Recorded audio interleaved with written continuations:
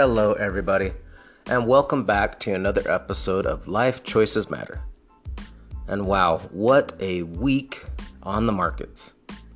But before we get to that, happy Father's Day to all the fathers out there tomorrow, and then on Monday, happy Juneteenth to everybody. All right, back to the markets. So, at the end of last Friday, the markets closed, or the Dow closed at 29,888 points. The last time the Dow was that low was back in November of 2020. And the Nasdaq closed at 10,798 points. And the last time the Nasdaq was that low was in July of 2020. So last week, the markets took quite a bit of loss. And of course, we've got inflation. We've got the war with Russia and Ukraine. We've got gas prices just going up and up. So there's a lot of things going on out there, but it also creates some definite buying opportunities. Now, remember, in this type of market, you might buy some stock in a company that you believe in, has good fundamentals, and it may just go down and down. But if it has good fundamentals and something you believe in, just continue to dollar cost average in and don't get frustrated. And now let's take a quick look at cryptos. And oh my goodness. And as of right now, and what I like to do, I look at Yahoo Finance and then just click on the cryptocurrency section and it brings up many of the cryptos. And wow. So as of right now, June 18th, at the time of this recording, let's take a look. Bitcoin is all the way down to $18,571. And Ethereum is all the way down to $945. And take a quick look at ADA. Cardano is at 44 cents per coin. So cryptos are really taking a beating. So I am definitely not a crypto expert.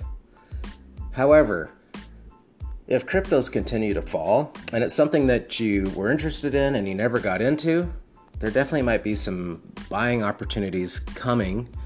Definitely something to put on your watch list.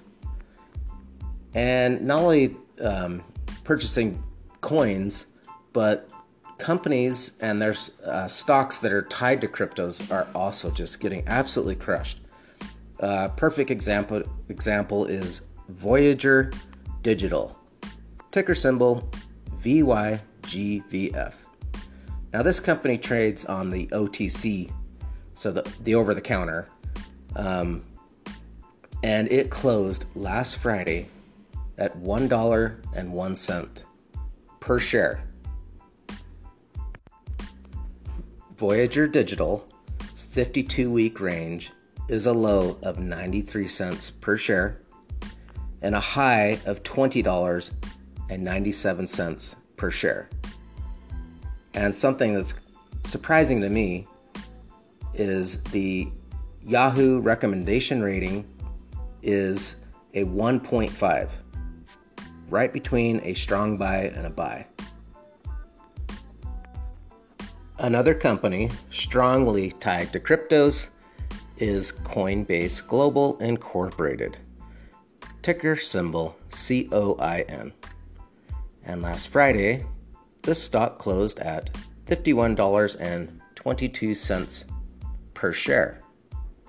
Its 52-week range is a low of $40.83 a share, with a high of $368.90 per share. And the Yahoo recommendation is a 2.1, almost right directly on a buy.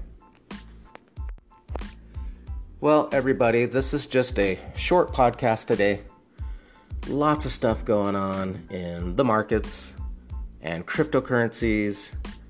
I suspect we're going to see real estate decline significantly with the continued raise in interest rates, but don't let these buying opportunities pass you by.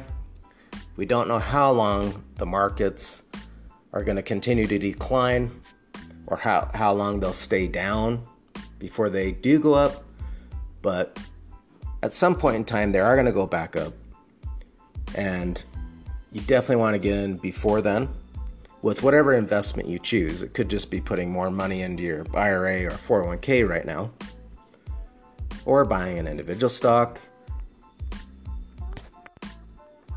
At any rate, don't let some of these buying opportunities pass you by.